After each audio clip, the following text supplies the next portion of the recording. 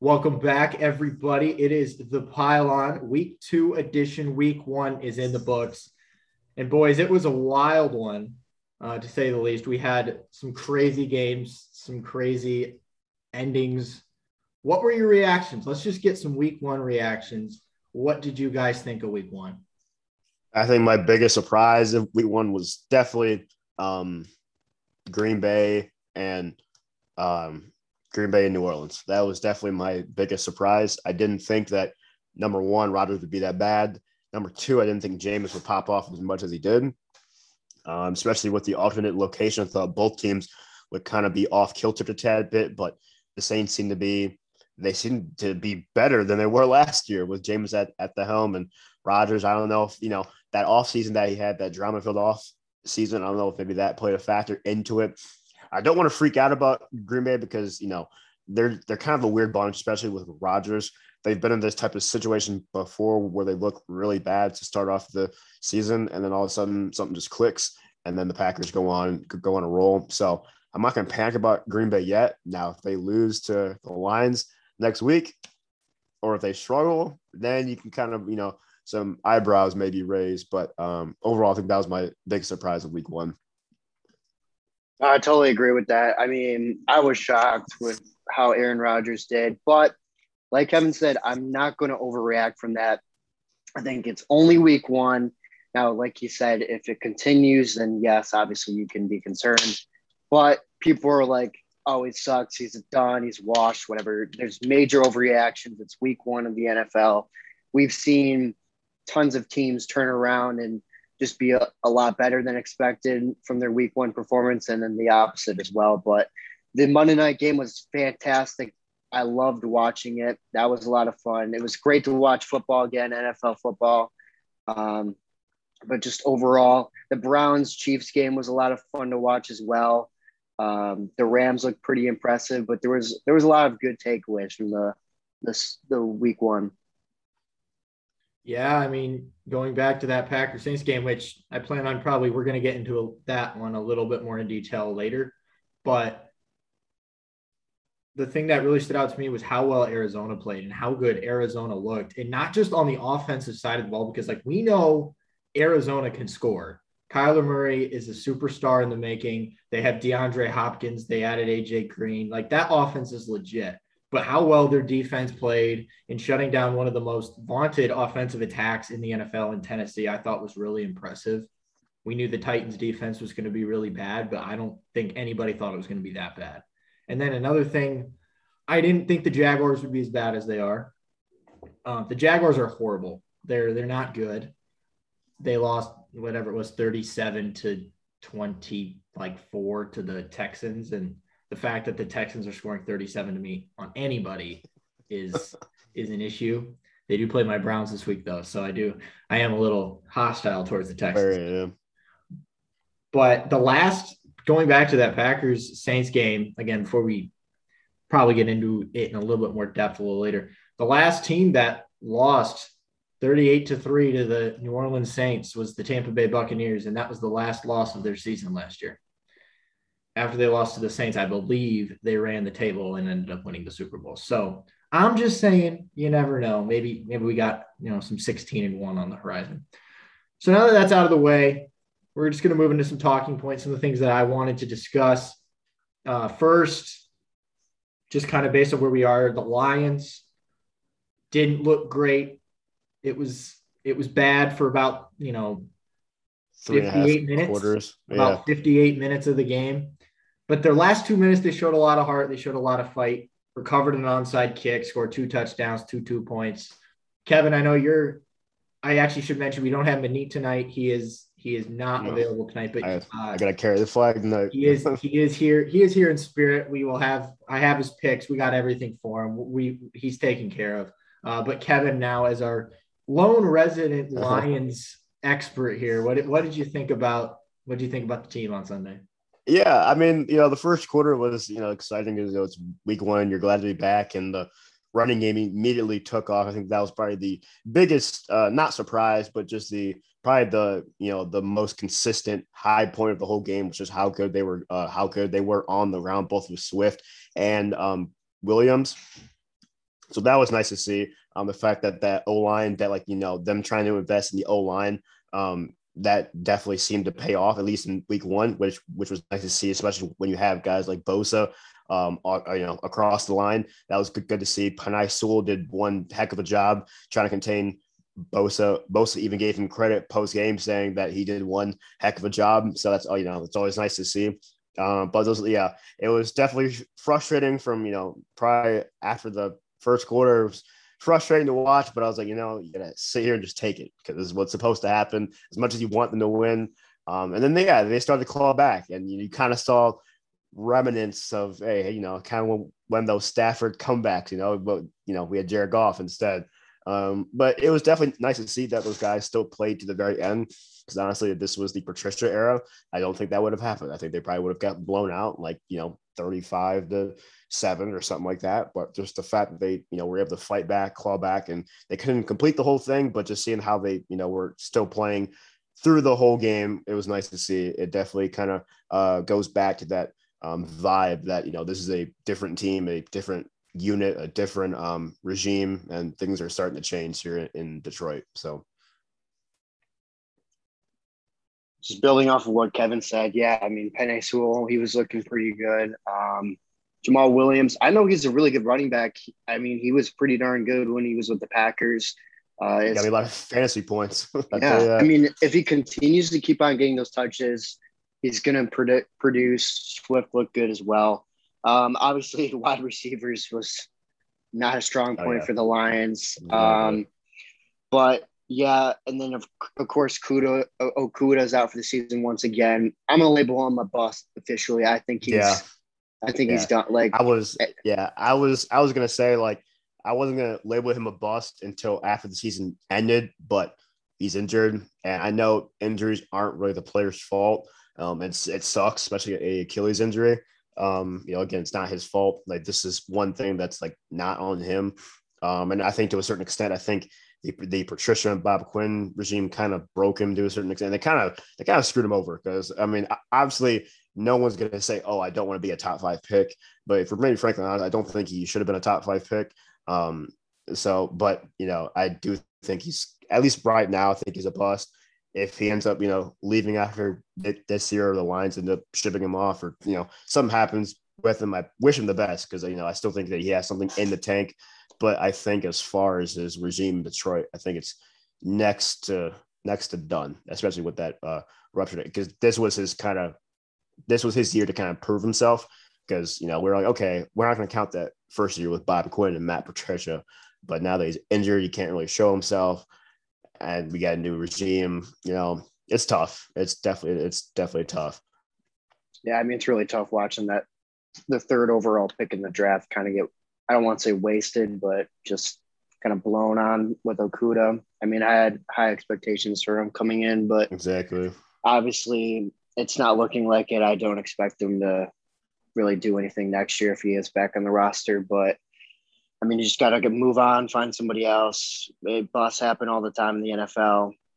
I would have liked back when the draft actually happened, I would have liked the Lions to take Isaiah Simmons, but exactly. It is what it is now. But Detroit, obviously they had this whole comeback story and everything. They almost came all the way back, but it takes me back, deja vu, to when Stafford and the 49ers were playing at San Francisco a few years ago, and they almost made a comeback with Stafford and then just didn't do anything. But it's just kind of the same.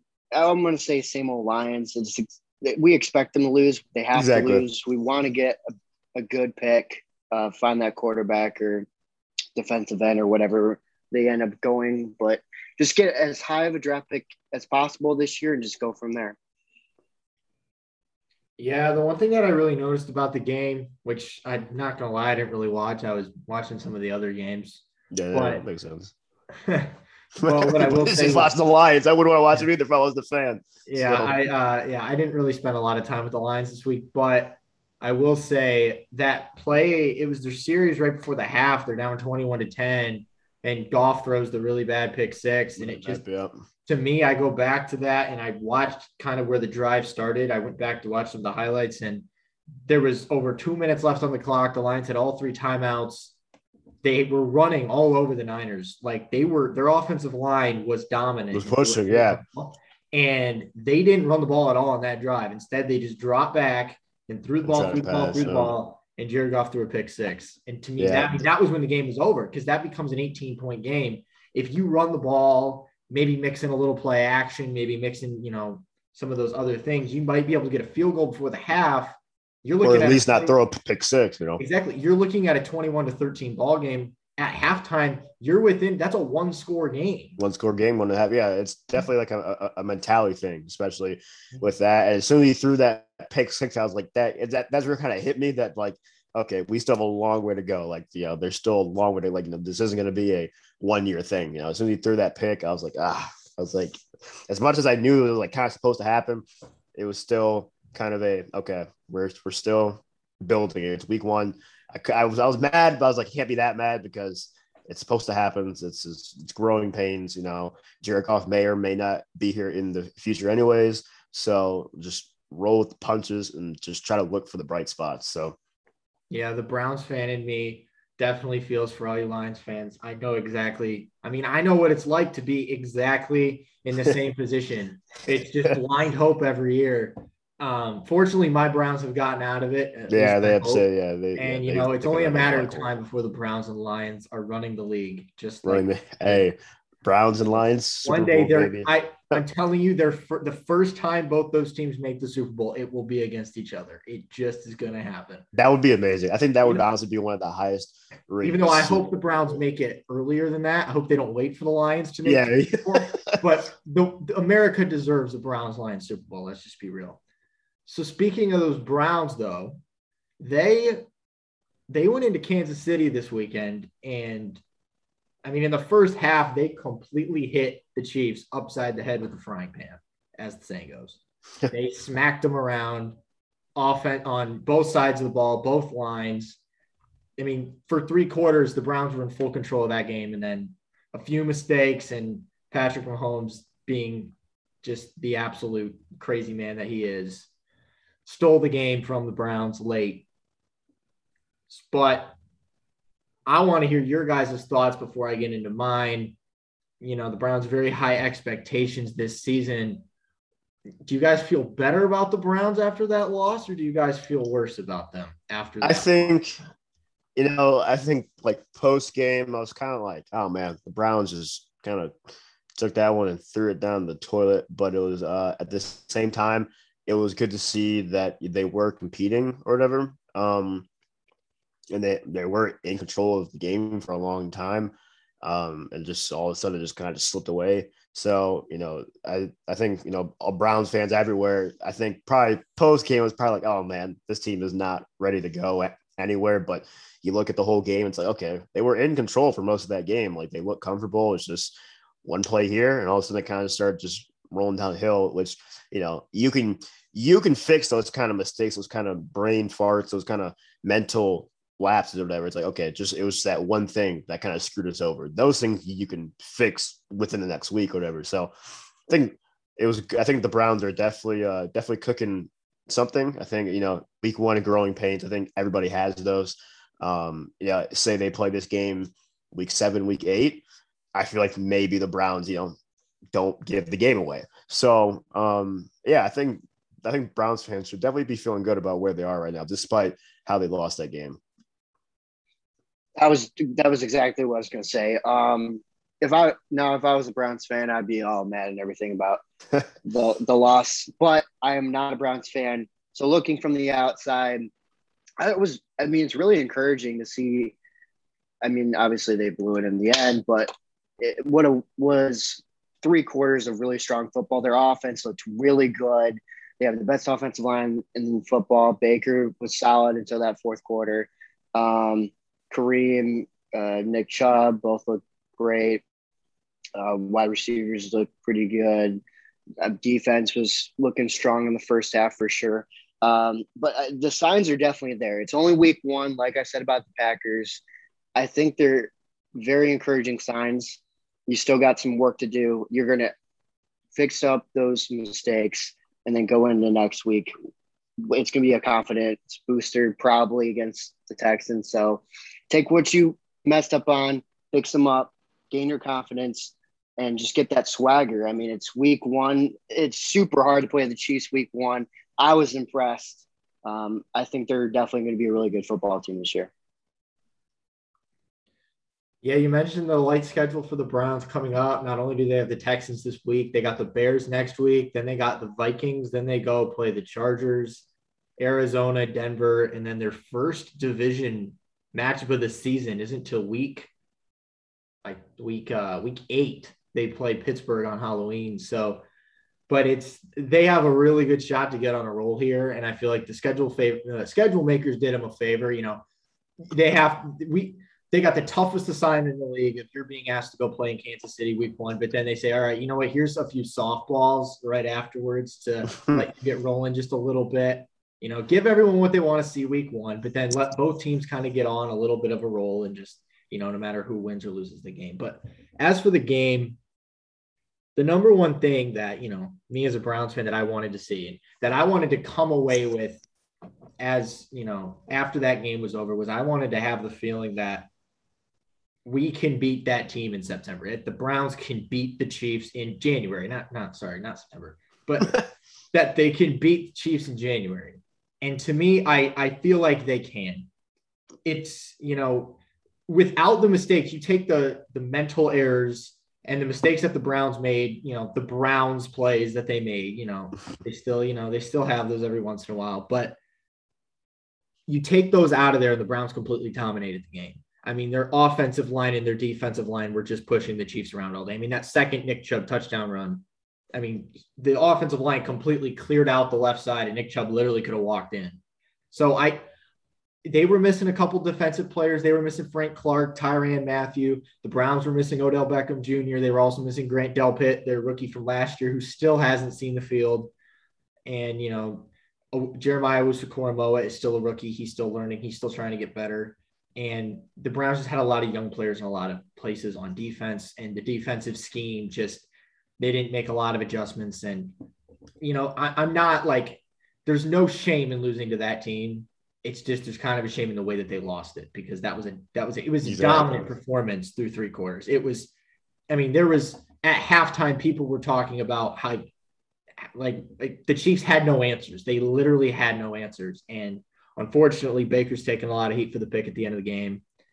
He 100% was just throwing the ball away. He got his foot clipped and he wasn't able to get enough arm on the ball to get it out of bounds. And it was just, I mean, it's just unfortunate. Those things happen. The Chiefs made a great play on defense in that moment in time. Like they seem to do annoyingly. They won't play defense the whole game. And then they decide to, you know, send the blitz and it all works out. But so I'm actually very happy as a Browns fan. You know what? We're 0-1, but we're like the best 0-1 in the league by far. So now we're going to move on to another team, the team that I actually picked to win the Super Bowl last week. And we touched on it a little bit earlier in the show, so we don't have to spend a lot of time on this. But the Packers looked they looked bad. Awful. They looked really bad. Aaron Rodgers would have had a better QBR had he just spiked the ball on every single play. It's a true story. And but the question that I want to ask is, do you think that game is more of an accurate representation of how good New Orleans is, or about maybe how disorganized Green Bay is? I don't want to say how bad Green Bay is. We know Green Bay is a good team, but just maybe how disorganized they are, or do you give a lot more of the credit to New Orleans for the game plan and how they played? Yeah, see, this is tough because, that was an amazing game by Winston. I mean, he went 14 of 20 for 5 TDs. Granted, he'd only threw for $150, but he didn't have to do much when Rodgers is basically throwing the game on the other side. So it's tough. I think it definitely shows more how disorganized the Packers are, just because that Winston didn't really do. It's not that he didn't do much. It's just that he didn't have to do a lot for them to win 38-3. Again, he only threw for like $150, so it's not like he would like popped off. I mean, obviously 5 TDs, no matter how you get them or whatever. But the Packers just looked really, really disorganized. And yeah, I know they're a good team, so I don't want to sleep on them, or I don't want to be like, oh, they're done. They're through, because they've done this before where they look bad early in the season and then all of a sudden something just pops and they go on a little run. So it could start next week by playing the Lions. I mean, they could go and beat up on the Lions and then all of a sudden go on a hot streak. So we don't know. I think just that offseason that the Packers had with the whole Rodgers debacle and whether he was going to leave or not leave, I think that just kind of definitely affected probably affected their training camp and their whole build up to week one. And then it kind of just spilled over all in the week one. So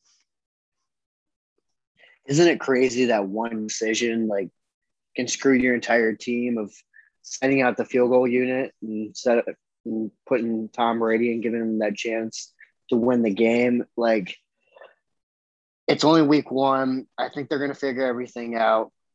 I think this does show that the Saints are definitely still contenders. I still think it's the Buccaneers division to lose, but I could be changing my answer 2-3 weeks from now if the Packers are still struggling. But I feel like it just kind of shows that Jamie Winston, he still got it. He learned. He got eye surgery. He learned behind Drew Brees. It looked like he just kind of matured a little bit.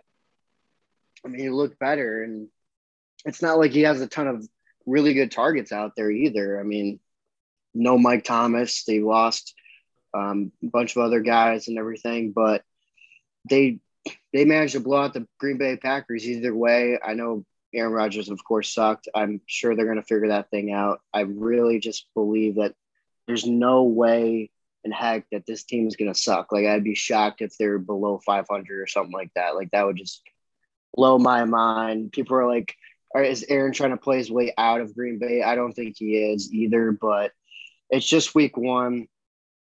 Like you said, training camp, I'm sure, was thrown all over the place. I mean, you're a player, hearing these stuff on Twitter and ESPN, always talking about Aaron wants out and everything. It's going to get to your head. You got to regain trust and just kind of pull it all together. And I think they're going to still make a run. Yeah, I think, Aaron Rodgers has really taken a lot of heat just based on this offseason. He's been the talk of the offseason this entire time, and he comes out and he plays like that. He was the second worst quarterback this weekend. I don't know how he wasn't the worst. Somehow Ben Roethlisberger was worse, actually. But, he just didn't look good at all. But to me, the credit goes to the Saints. Sean Payton he was my sleeper for, coach of the year when we made our predictions last week. And I think he got off on the absolute perfect foot during week one, just with the game plan that he had for Jameis. And that defense was just flying all over the field. They were in Rodgers' face all game. Devontae Adams really couldn't get going. Aaron Jones did absolutely nothing. And I just think, Jameis Winston's in the best situation of his life. He finally has a coaching staff. It's structured. It's disciplined. It's everything that a quarterback needs to succeed. And now he finally has it. It's not something he had in Tampa Bay, and getting to sit behind Drew Brees for a season and just learn from one of the best just overall guys and one of the best brains that have ever played the position, and just being able to learn, and then getting pushed a little bit in training camp by Taysom Hill for the job. And he's in the best place he's ever been in his life. And I just think we're actually finally going to see what Jameis Winston can do. And I'm really excited to see it, because I wasn't very high on the Saints coming into this year, but that is a team that, if their defense continues to play like that, they're going to be a scary team down the road that I don't think anyone's going to want to play late in the season with playoff hopes on the line.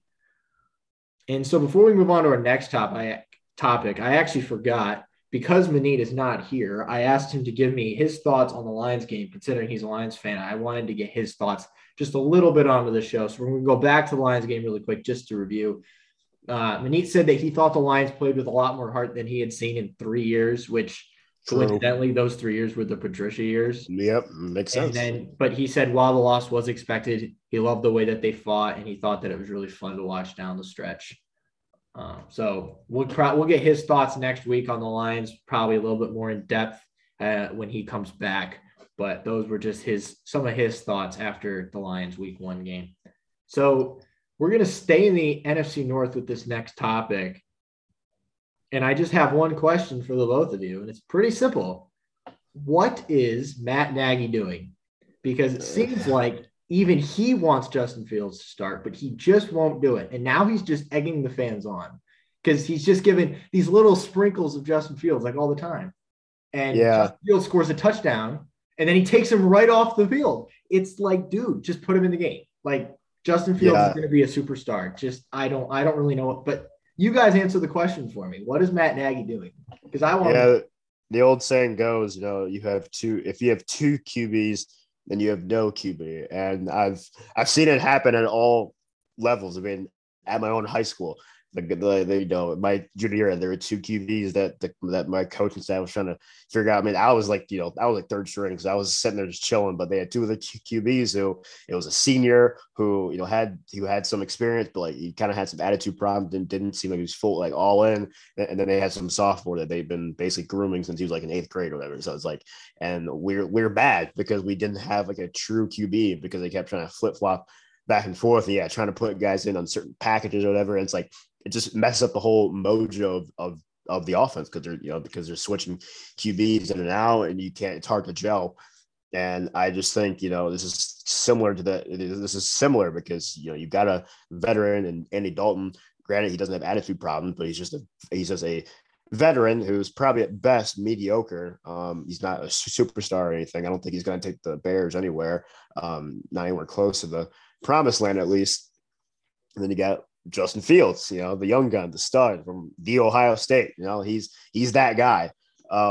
And I think it's only a matter of time before Fields gets in the game. That's why I drafted him as a backup in almost all my leagues for fantasy, because I feel like he's going to eventually play. And when he does, he's going to be good. And we saw sprinkles of that on Sunday night or whatever. It's definitely going to happen. I don't know when. I think I gave it like week 4 or week 5, I think is when I said that Fields was going to be the starter because I just don't think Dalton can really take that Bears offense anywhere. And you saw it Sunday night. I mean, Justin Fields scored half of the points. So, I mean, if I'm a Bears fan, which thank God I'm not, I would be like, how the heck does this man still have a job? Like, he's an offensive-minded coach, and the 2 plays that Fields is out there, he does fantastic. And you're obviously losing to the Rams. Why don't you just put him out there? You guys scored a touchdown. Why don't you just keep him out there? Like I just don't understand his philosophy. He just comes up with some terrible game plans. It blows my mind what he does. Like, how does he have a job? Like, I'm at a loss of words, but I think the Bears definitely still have potential when they finally do make that switch. It's the question is are they going to wait too late to make that switch? And then all of a sudden they turn things up and they look really good and everything. And then it's too late by then because then the Packers are starting to pull away or something like that. I don't know which week that Nagy will finally, somebody's going to hit him on the head and he's going to realize, oh, shoot, I probably should put in Fields at this point, right? But, why they don't play him, you look at the sidelines and the reaction after the Fields touchdown, it seemed like everyone just was electric, happy, was jumping all over the place for him. I feel like all the players want Fields in there as well. Like, you're not obviously going to call out Andy Dalton and be like, oh, he sucks. It just seems like they want him out there, Yeah, I mean, with Dalton, it's like, he's not a bad guy. Like, he's a team guy. I mean, he went up to Field after he scored. Same thing can be said for Jimmy G and Trey Lance or whatever. I mean, Jimmy G was the first guy to go up to him and say, hey, man, congrats on your first pro TD. So Dalton's, he's not being, he's not pouting about it or anything like that. I mean, he knows, like he knows that it's only a matter of time. It's nothing against Andy Dalton as a person. It's just that, it's clear that his ceiling is only so high and Fields' potential is way higher than Dalton's current ceiling right now. So, right. Yeah, it sucks for Andy Dalton. It sucks because you're signed, you expect to be the starter. Your coach in the offseason says that you're going to be the starter, but in the back of your mind that there's a guy waiting there, just waiting to get his first experience. And essentially the first time he touches the ball, dude's in the end zone. So it's tough. It's only a matter of time. I think eventually we could see as soon. I don't know what the Bears' schedule is like, but I think it could take another 2 or 3 weeks before we see Fields as a full-time starter. Yeah, the thing for me is I don't understand the notion anymore at this point in the NFL why rookie quarterbacks have to sit at all. I mean, you look at some of the quarterbacks, it goes back to Cam Newton. Cam Newton started week 1. Do you think that Cam Newton started day 1? Do you think that ruined his career? You look in the more recent years, Kyler Murray started day 1. Joe Burrow started day 1. Justin Herbert started week 2, but basically that was the same thing. Are any of those players going to be hurt because they started week 1? And I would argue that Justin Fields is better than every player that I just named. So I don't understand.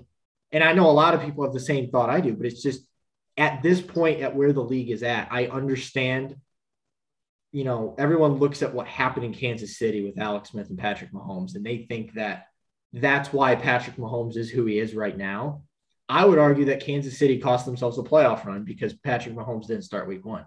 I think you could legitimately argue that because I don't think that affected anything of who Patrick Mahomes is going to become just based on sitting behind Alex Smith for a year, who was basically the epitome of average his entire, career. So that's just kind of my thing. I don't know what it is about. I mean, I watched Justin Fields for 2 years at Ohio State, and the only thing you can say is he's a pro. At times he was the best player in the country, and people are saying that Trevor Lawrence is the best quarterback prospect we've ever seen. And I could argue that Justin Fields was better, but they don't want to play him.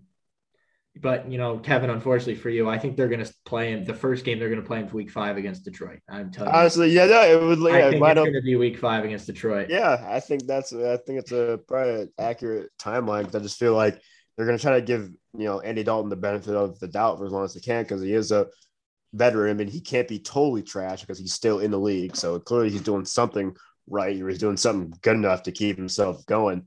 But yeah, I think week 5 against Detroit would probably be the best timeline, which would only make Lions fans probably hit themselves in the head even more, considering that Fields was there when they picked Penei Sewell. Not that picking Penei Sewell was a bad pick. I think in the long run, it's going to work out. But not going to lie, when I saw Fields go to Chicago, I was kind of like, oh no. I was like, is this going to be Rodgers 2.0? Is this going to be the next Rodgers of the NFC North? Because I was sitting there, I was like, shoot, as soon as the Lions got Sewell, I was like, Rodgers might be gone. There's the Bears got Andy Dalton. Vikings, don't know what's going on with them. They could be good, could be bad. And then the Bears get Fields, and I was like, this might. I mean, both guys can turn to be really good, but I do think Lions fans are going to it's going to be bittersweet if Fields kind of just takes off with the NFC North. Yeah, I mean, you're very right. Right now, all 4 teams are 0-1, so Matt Nagy still has a little bit of time because the Bears are still tied for first. Tied for first, yeah. Everybody's tied for first. So, there's still a long way to go. It is way too early, but the quarterback situation in Chicago has a lot of eyes on it. So finally, the final point that I want to get to, we'll make this one quick. Let's just do some quick hitters. Monday Night Football game. I thought it was fantastic. Especially if you were watching ESPN, the Manning brothers broadcast was absolutely sensational. But what did you guys think? Very entertaining. I loved every minute of it. But just your guys' thoughts on the Monday night game. Oh, okay. Yeah. I did like the Peyton and Eli thing. I'm a big Peyton fan. So it was kind of fun to see those two kind of, granted, it wasn't in person. It was, it was kind of weird, but it was fine. It was good. I just love hearing Peyton and Eli just joke around and all that stuff, especially when the fire alarm went off or whatever. That was kind of hilarious too. But as far as the game goes, that was one heck of a game. I was honestly, when I first saw it, that was the Monday night game. I was like, this is probably gonna be a crapshoot. This is gonna be some 9-3 game. It's gonna be so bad. But it was good. I thought there was gonna be a point where the Ravens were gonna kind of run away with it, but Raiders kept fighting. Vegas, Derek Carr, he kept them in the game. And granted, they did have Lamar fumble twice, which Lamar looked good though. Outside of those 2 fumbles he looked good. I remember there was one touchdown he had where he dropped back and he literally scooted around the pocket for it seemed like forever and ran out right through a dart to Brown. So that was nice. And the way the game ended, that was interesting as well. It definitely exceeded my expectations. So I was very pleased with the Monday night game. Yeah, I mean, it was a fantastic game. I loved watching it. But my favorite part for the Manning brother thing was when Charles Barkley came on, and then they were talking about getting booed, and then Charles is like to Eli, all about getting booed at home. So it's just kind of funny. And then the forehead thing, how the helmet wouldn't fit on Peyton Manning was pretty funny too. But just all around, that game was fantastic. The way it ended was insane, where you think the game's over. Then he throws a pick in the end zone. Exactly. And then you're like, oh my God, did they just lose this game because of that? And then, of course, they turn it over and then they throw the touchdown after calling a timeout or whatever because of the field goal. That was just ridiculous. The whole thing was crazy. I love that game. Every second of it was a lot of fun. I think the Ravens are still a pretty good team, even despite all their injuries. Who knows? I mean, the Raiders could be definitely a threat as well, but just overall, really good game. Yeah, Owen, I'm glad you touched on the situation with the field goal at the very end of overtime, right before the Raiders threw the touchdown pass, because I thought that was like the funniest thing I have ever seen. Not only so John Gruden does this twice. First of all, he takes a delay of game right before he's going to send out the field goal unit to win the game. So he doesn't call timeout. He just takes the delay of game and moves 5 yards, makes his kicker make a little bit of a harder kick. And then right before his kicker, then when he tells the kicker that he's supposed to go out on the field, the kicker doesn't hear him. And so the entire field goal team's on the field, but the kickers don't have the kicker. And then I'm watching the Manning podcast and Peyton is to me, the line of the night was I don't know what I'm just watching. They just iced their own kicker. I had no idea. And then they have to call the timeout and then the kicker comes out and it's so you take a 5-yard delay of game penalty just to bring the kicker out. And then the kicker doesn't know he's supposed to come out. So then you take a timeout, icing your own kicker. It was just absolutely bonkers. And I think it's probably lucky for them that they ended up throwing a touchdown, because I don't know if the kicker could have made the field goal after that. I'm just gonna be honest. I don't think he would have made it. But yeah, that was a great way to end week 1. But now we're gonna turn ahead. We're gonna look to week 2. So we're gonna come back into the pick'em. So from last week, Manit, who is not here, had 9 points last week. He really did a number on us, fellas. It was unfair. It was Monday night. It was unfair. Yeah, me, Kevin, and Owen are all tied at 5 points. For me, the upset special saved me. We'll get more into that later. My picks were miserable, but I was able to get 2 points from the Chargers this weekend for the upset. But what really carried Manit was he got 3 from the Raiders because he had the Raiders straight up, and then he took the Raiders for his upset pick.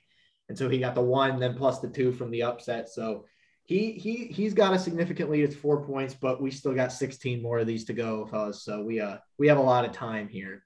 But we're gonna jump right into it. Will they cover?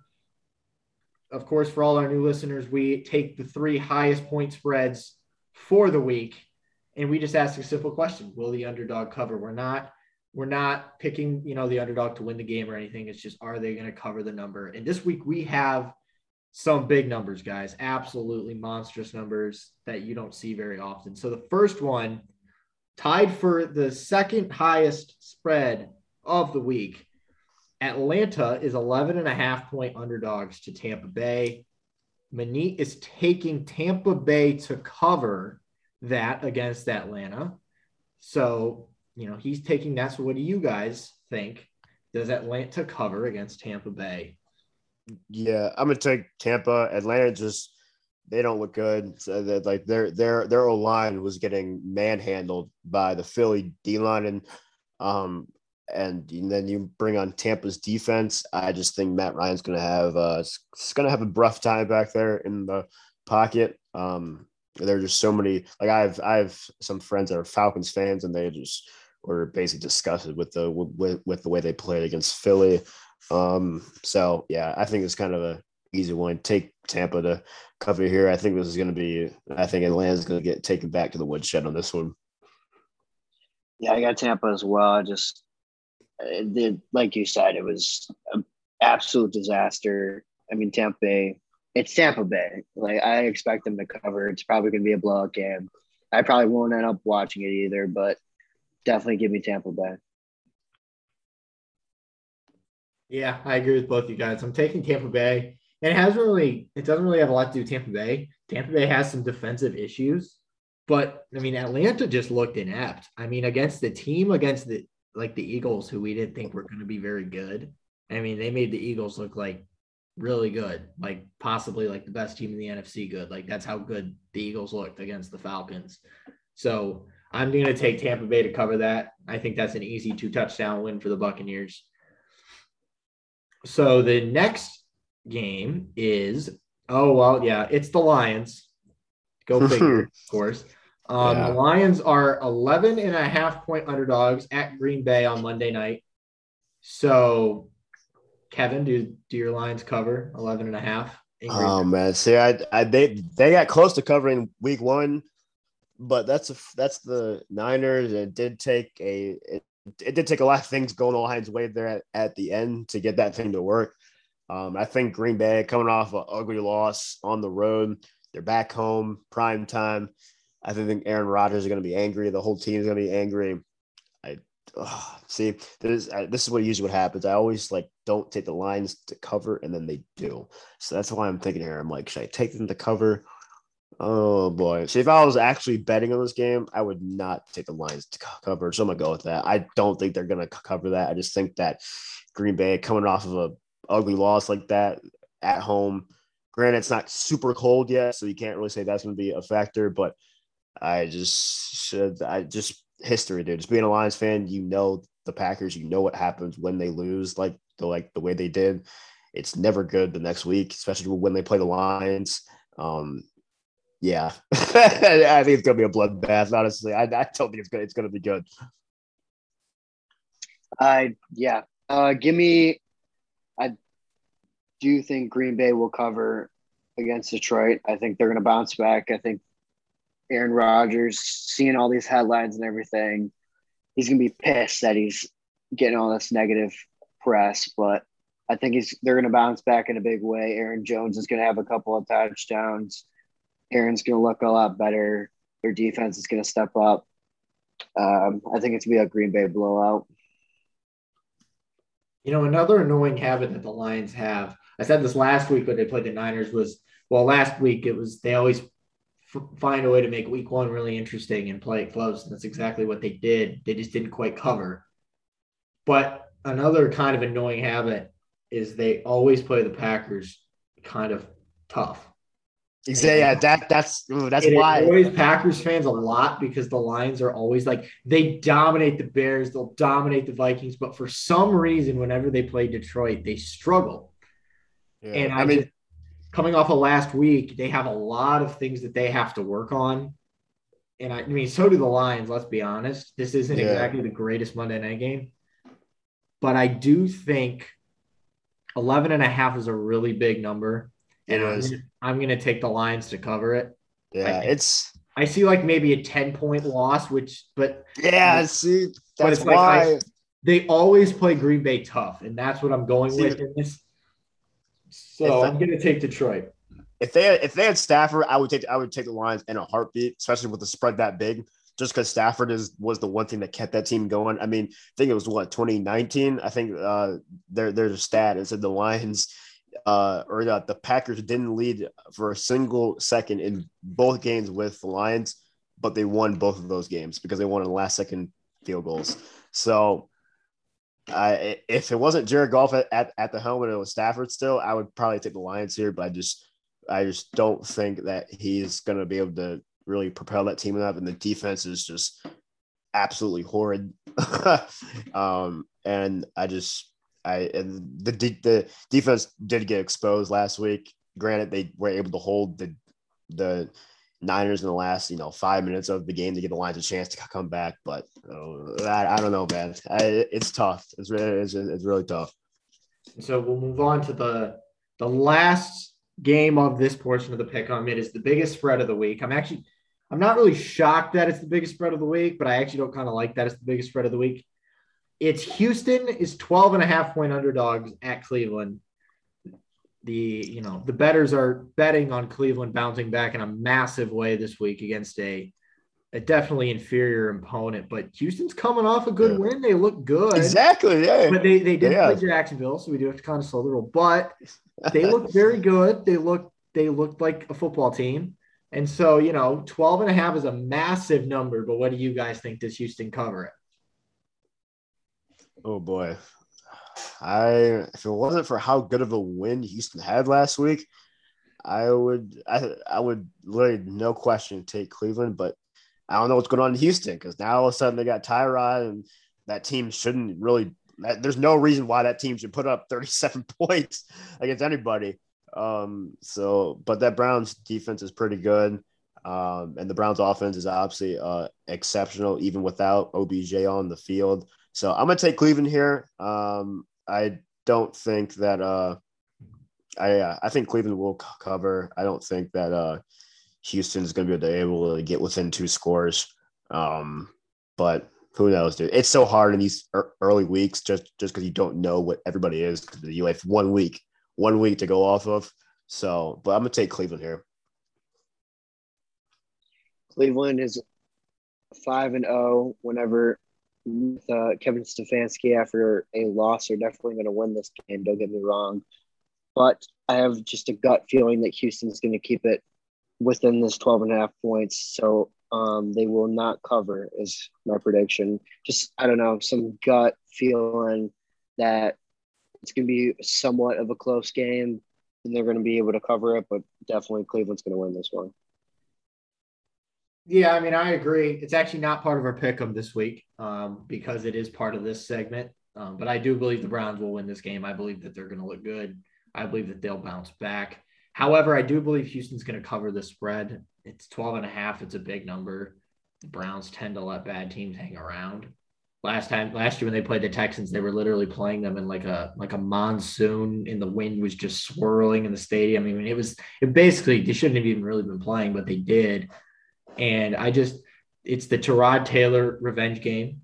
Let's be real. Tyrod Taylor back in Cleveland. And I don't know. They look like a gritty team. They're well coached, I think. And I think they're just going to kind of hang around and kind of like annoy the Browns just enough that they cover 12.5 and the Browns get out of there with like a 10-point win.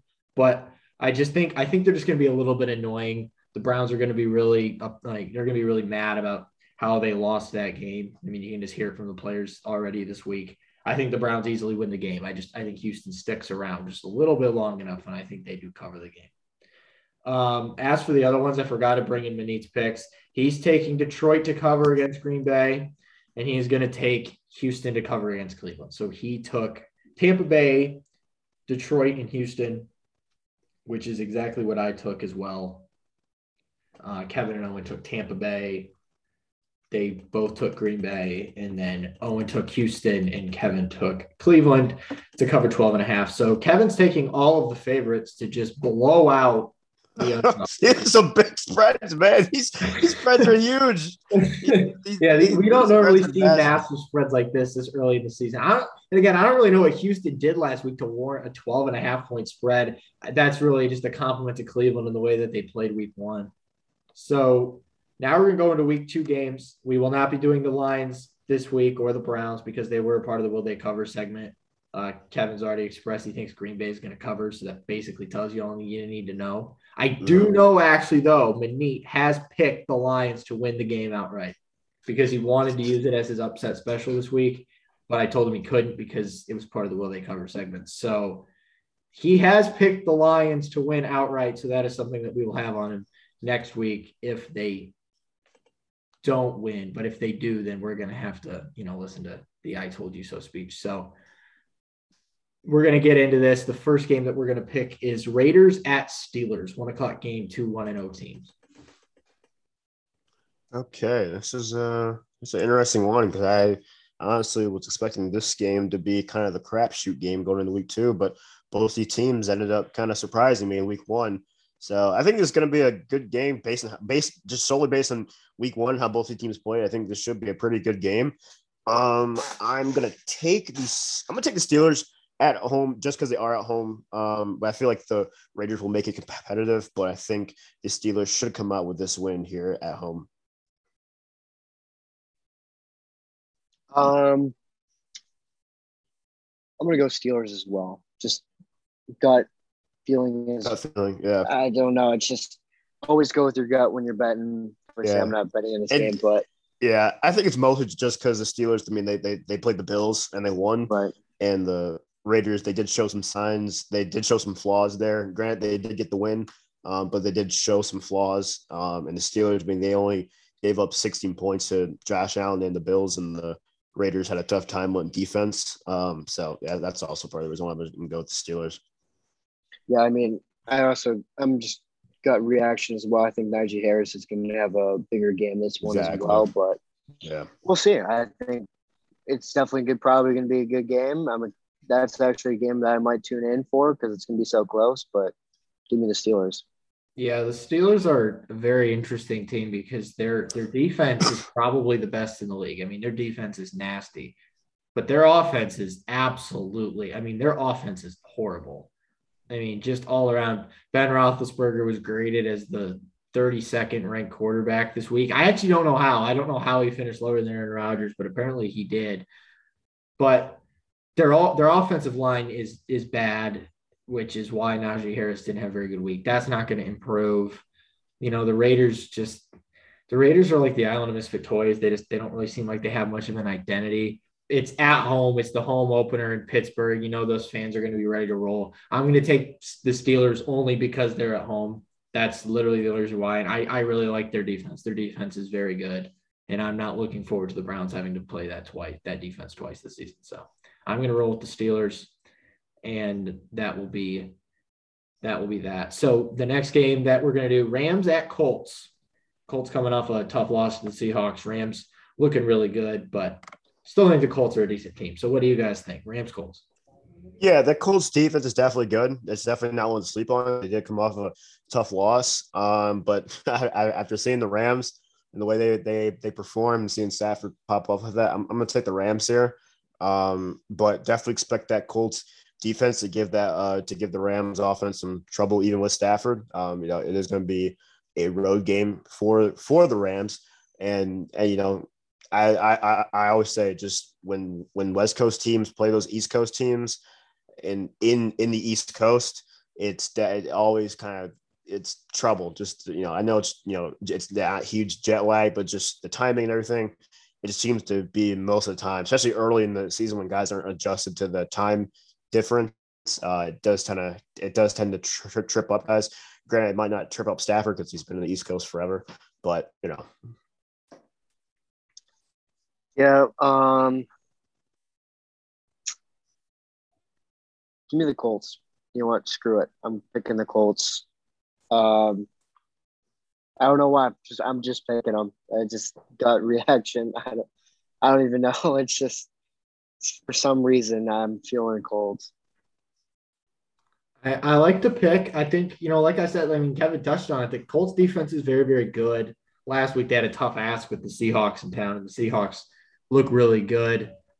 I'm actually doing a really poor job as a host here because I forgot to mention Manit's pick for the last one. Manit is taking the Raiders against the Steelers. He's rolling with his Raiders for the second straight week. So I think we're starting to see his true colors for him. Blackburn had a great year, so maybe he's a closet Raiders fan. But closet Raiders fan. he's taking the Raiders over the Steelers, and in this game, he is taking the Rams to beat the Colts. As for me, man, this is a game I really want to take the Colts. I really, really do.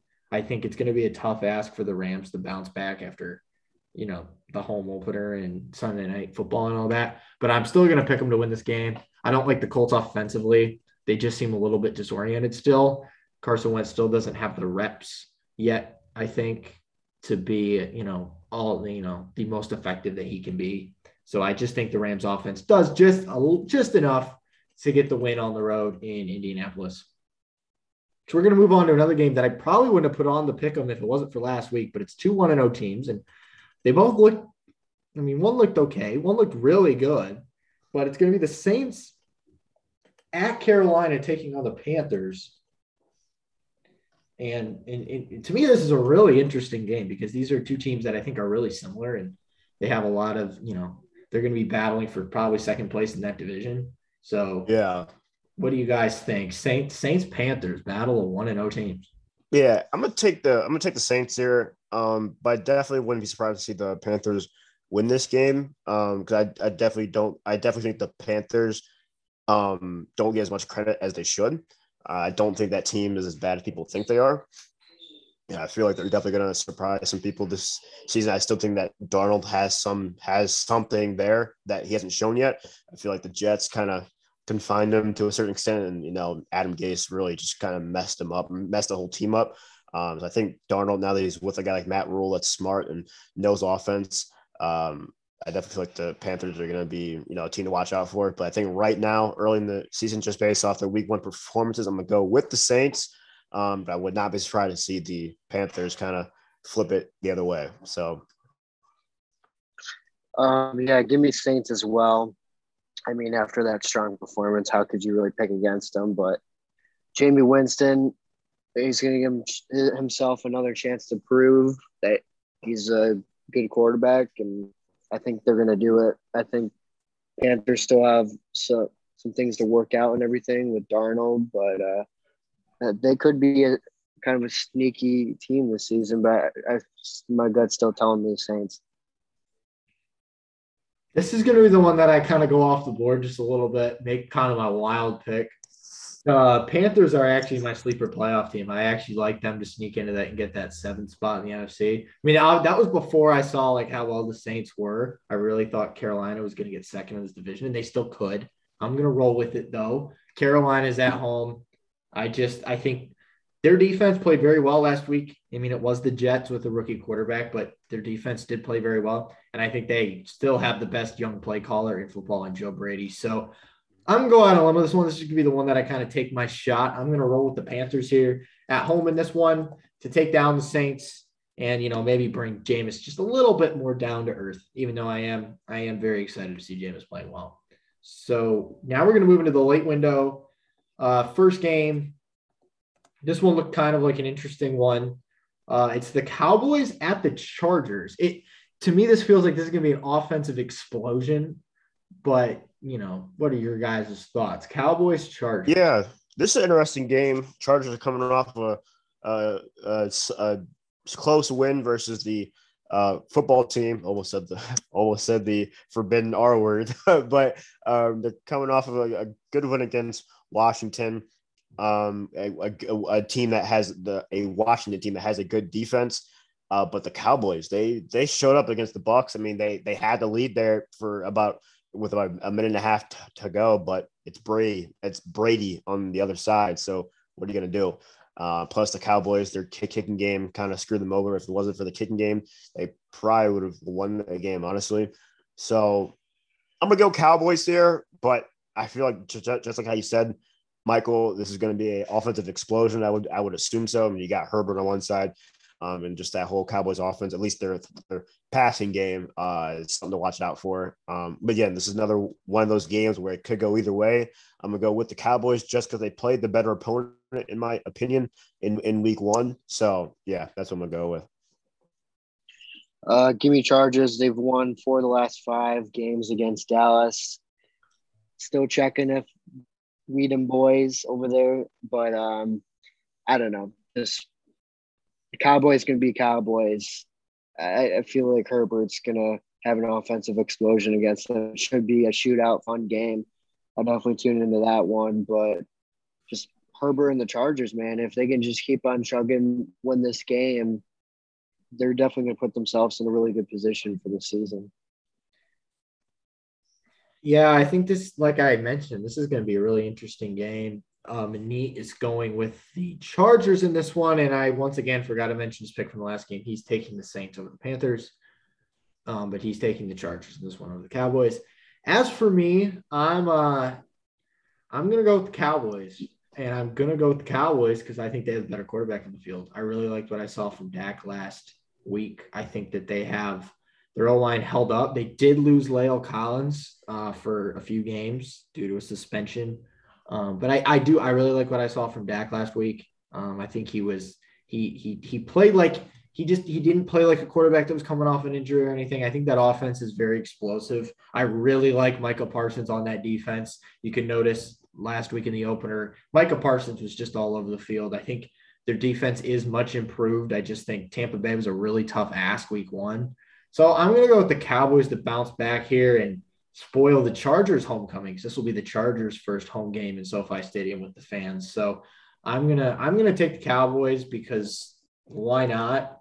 I think that they're going to be a solid team, and I really like Dak. And it may or may not be because he's my fantasy quarterback, but we'll leave that there. The next game, second to last game we're going to do is the Titans and the Seahawks.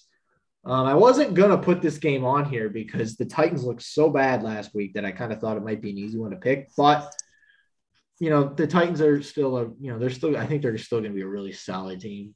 And as for Seattle, they looked really good last week against the Colts, but it's their home opener. The 12th man is back, and Titans are in town with King Henry and crew. And what do you guys think? Yeah, I'm going to take the Seahawks here just because I feel like early in the season, they always get off to a hot start. Russell always looks good. The whole offense looks good. And then they hit about week 8, and then that's where they kind of that's where they kind of start to stall. So I think the Seahawks are definitely a first half team when it comes to the actual part of the season. I think the first half of the season is where they're at their best, and then they kind of go down for a bit. And then when playoffs hit, that's where they kind of up their stuff again. But I just think that the Titans loss was just too concerning for me to take them right here. I feel like the Cardinals kind of exposed a lot of their holes.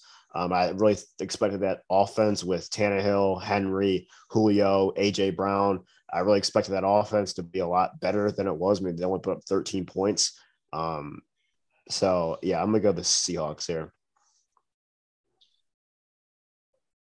Yeah, I agree as well. I think Seahawks, I mean, they look pretty darn strong against the Colts as well.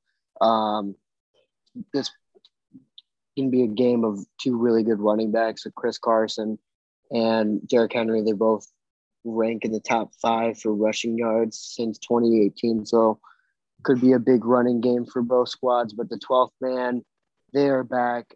I just don't see how their fans are going to let them lose this opener. But yeah, Seahawks all the way.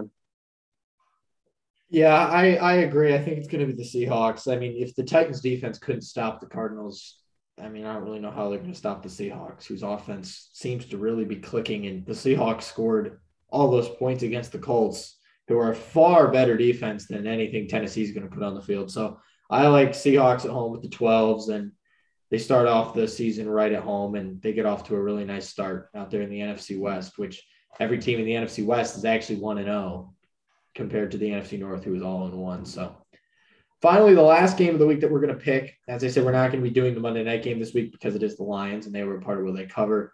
So it's the Sunday night game, probably the game of the week. It is the Chiefs at the Ravens. Seems to be a yearly battle.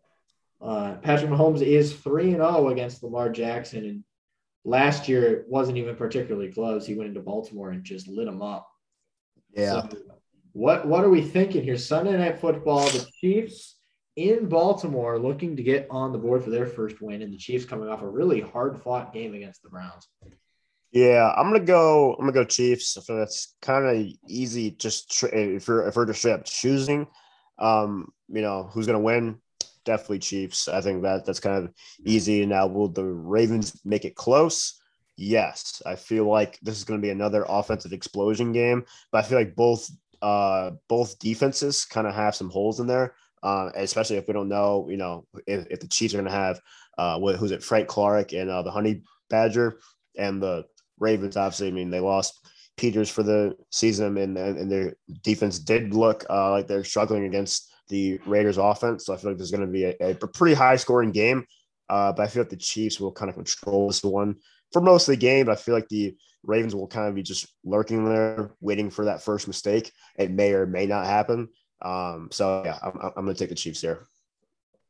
I'm going Chiefs as well. I think it's just a safe pick. I would not be surprised at all if the Ravens won, but just give me Patty Mahomes. I think they're just too strong right now. They're just such a good team. You know, Owen, I'm really digging the nicknames that you're spitting out for these quarterbacks here tonight. You got Patty Mahomes, Amy Winston. You know, he's whipping out all the nicknames. I absolutely love to hear it. Once again, I did it again. And he's taking the Titans in the last game against the Seahawks. So he's actually, he's going with the underdog and the Titans in that one. He's going out on a limb. As for this one, he's taking the Chiefs, and I'm also going to take the Chiefs. Patrick Mahomes undefeated in the month of September, still yet to throw an interception in the month of September, even though he should have thrown one last week, but I don't want to talk about it. And so, yeah, I'm just going to take the Chiefs. It's the safe pick, and the Ravens can't figure out how to beat the Chiefs. It's like Michigan trying to beat Ohio State. They just can't do it. It's just the one hurdle they have yet to climb. But then again, it's the hurdle that basically every team in the AFC has yet to climb for the last few seasons. So it's a clean sweep on the Chiefs, which brings us to the final segment of our pick'em. It is the upset special. This is a games off the board. One of the games that, it could be a game that we haven't talked about yet. It could be one of the ones from the pick'em if you want to double down on that. It cannot be, though, one of the games from the Will It cover. So it can't be the Falcons and the Buccaneers. It can't be the Lions and the Packers, and it cannot be the Texans and the Browns. But this is a game that you believe the underdog has a really good chance of winning. The spread can be whatever you want. We do use FanDuel Sportsbook for these odds, and we are shooting this on Wednesday, so by the time that this probably gets out to you guys, the spreads are definitely probably going to have dead. Yeah. But I definitely think probably most of the underdogs will stay underdogs. The number may just change, but we're going to base all of the scoring based on what the spread is when we made the prediction. So if the spread changes and they don't end up covering or whatever, we're still going to give you the point for it. So it's based on right now, Wednesday the 15th, what we got. Manit already has dibs on the Bengals 1.5. He's taking the Bengals against the Bears. So that one is off the board. So other than that, what are you guys thinking for the pick? I'm looking at the FanDuel. I'm gonna go Bengals and Bears. I'm gonna go for that one. I think the Bengals are definitely gonna put up a fight. See, FanDuel has it right now at Evan, plus I just 1.5. You couldn't take that one. Oh wait, no, wait, hold on, no, I was zoning out. Oh no, you took him. Okay, no, I was zoning out. Manit has the Bengals, so you can't. I was zoning out right there. I was. Can I go first, son? Yeah. All right, I'm gonna take the Giants over the Washington football team. I just feel like it's gonna be a sloppy game on Thursday night, and just gut reaction says that Danny Dimes is gonna upset the Washington football team. They just lost their starting quarterback, but for the season, and Ryan Fitzpatrick. But just I don't know. I feel like Thursday night games are always the worst to watch, and they're always low scoring and whatnot. And I just feel like that Daniel Jones and possibly Saquon Barkley, who knows if he's actually going to play or not, are going to get it done. All right, I got mine. I'm going to go Philly and San Fran. Philly is the underdog by plus 3.5. And I just feel like after watching the way Philly played last week with Jalen Hurts at the helm, and the way the 49ers kind of crumbled there at the end versus the Lions, I feel like the Niners kind of got some holes they need to patch. And I feel like the Eagles will cover in this one. Maybe win out the whole game. We'll see, but I feel like Philly will definitely play competitively as long as it look the same way they did last week. So.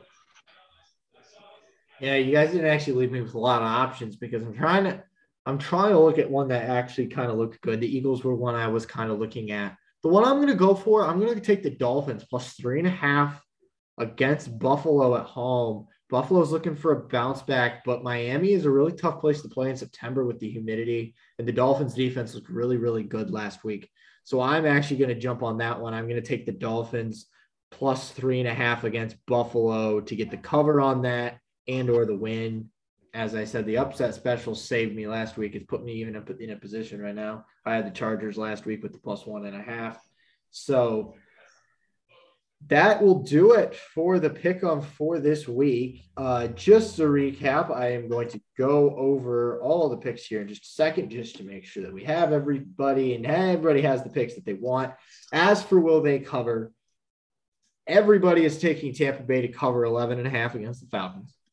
Manit and I are taking Detroit to cover 11.5 against Green Bay. Kevin and Owen are taking Green Bay to cover that number. And then Houston and Cleveland, Manit, Owen, and I are all taking Houston to cover that 12.5. Kevin is taking Cleveland to cover. And then for a regular pick'em, we are going, Manit's got the Raiders over the Steelers. The rest of us all have the Steelers. Manit, Kevin, and I have the Rams. Owen is taking the Colts. You three all have the Saints over the Panthers. I'm taking the Panthers at home. Manit and Owen are taking the Chargers over the Cowboys. Kevin and I have the Cowboys. Manit has the Titans over the Seahawks. The rest of us have the Seahawks. And then we are all taking the Chiefs on Sunday night to beat the Ravens. And then for upset specials, Manit's got the Bengals with plus 1.5 against Chicago. Owen's got the Giants plus 3 against the Washington football team tomorrow night. Kevin has the Eagles plus 3.5 at home against the Niners. And I have the Dolphins plus 3.5 at home against Buffalo. So that will wrap up the pick'em. Once again, Manit has a 4-point lead on the three of us. So we got some work to do, but we have a long time to do it. So that's going to wrap it up for this week 2 edition. It was great having you guys on. I'm looking forward. More football this weekend. It's going to be a great time. And any closing words from you guys before we enter the football week starting tomorrow night? Hey, go Lions, baby. That's all I got.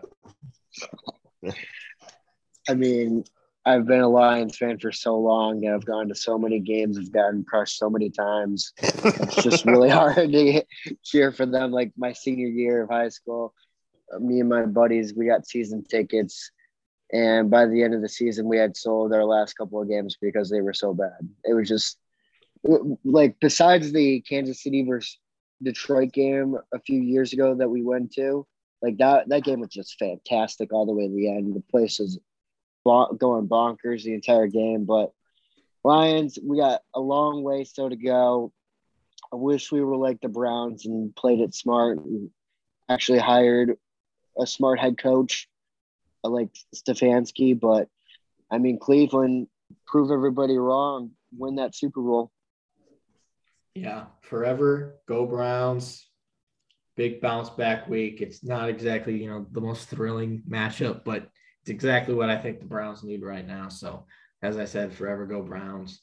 And it was great having you guys on. Thanks for listening. If you guys have made it this far in our podcast, we will see you guys next week for week 3. As for Owen Oszust and Kevin McCormick and myself, your host, Michael Markoch, we are out, and we'll see you guys next week.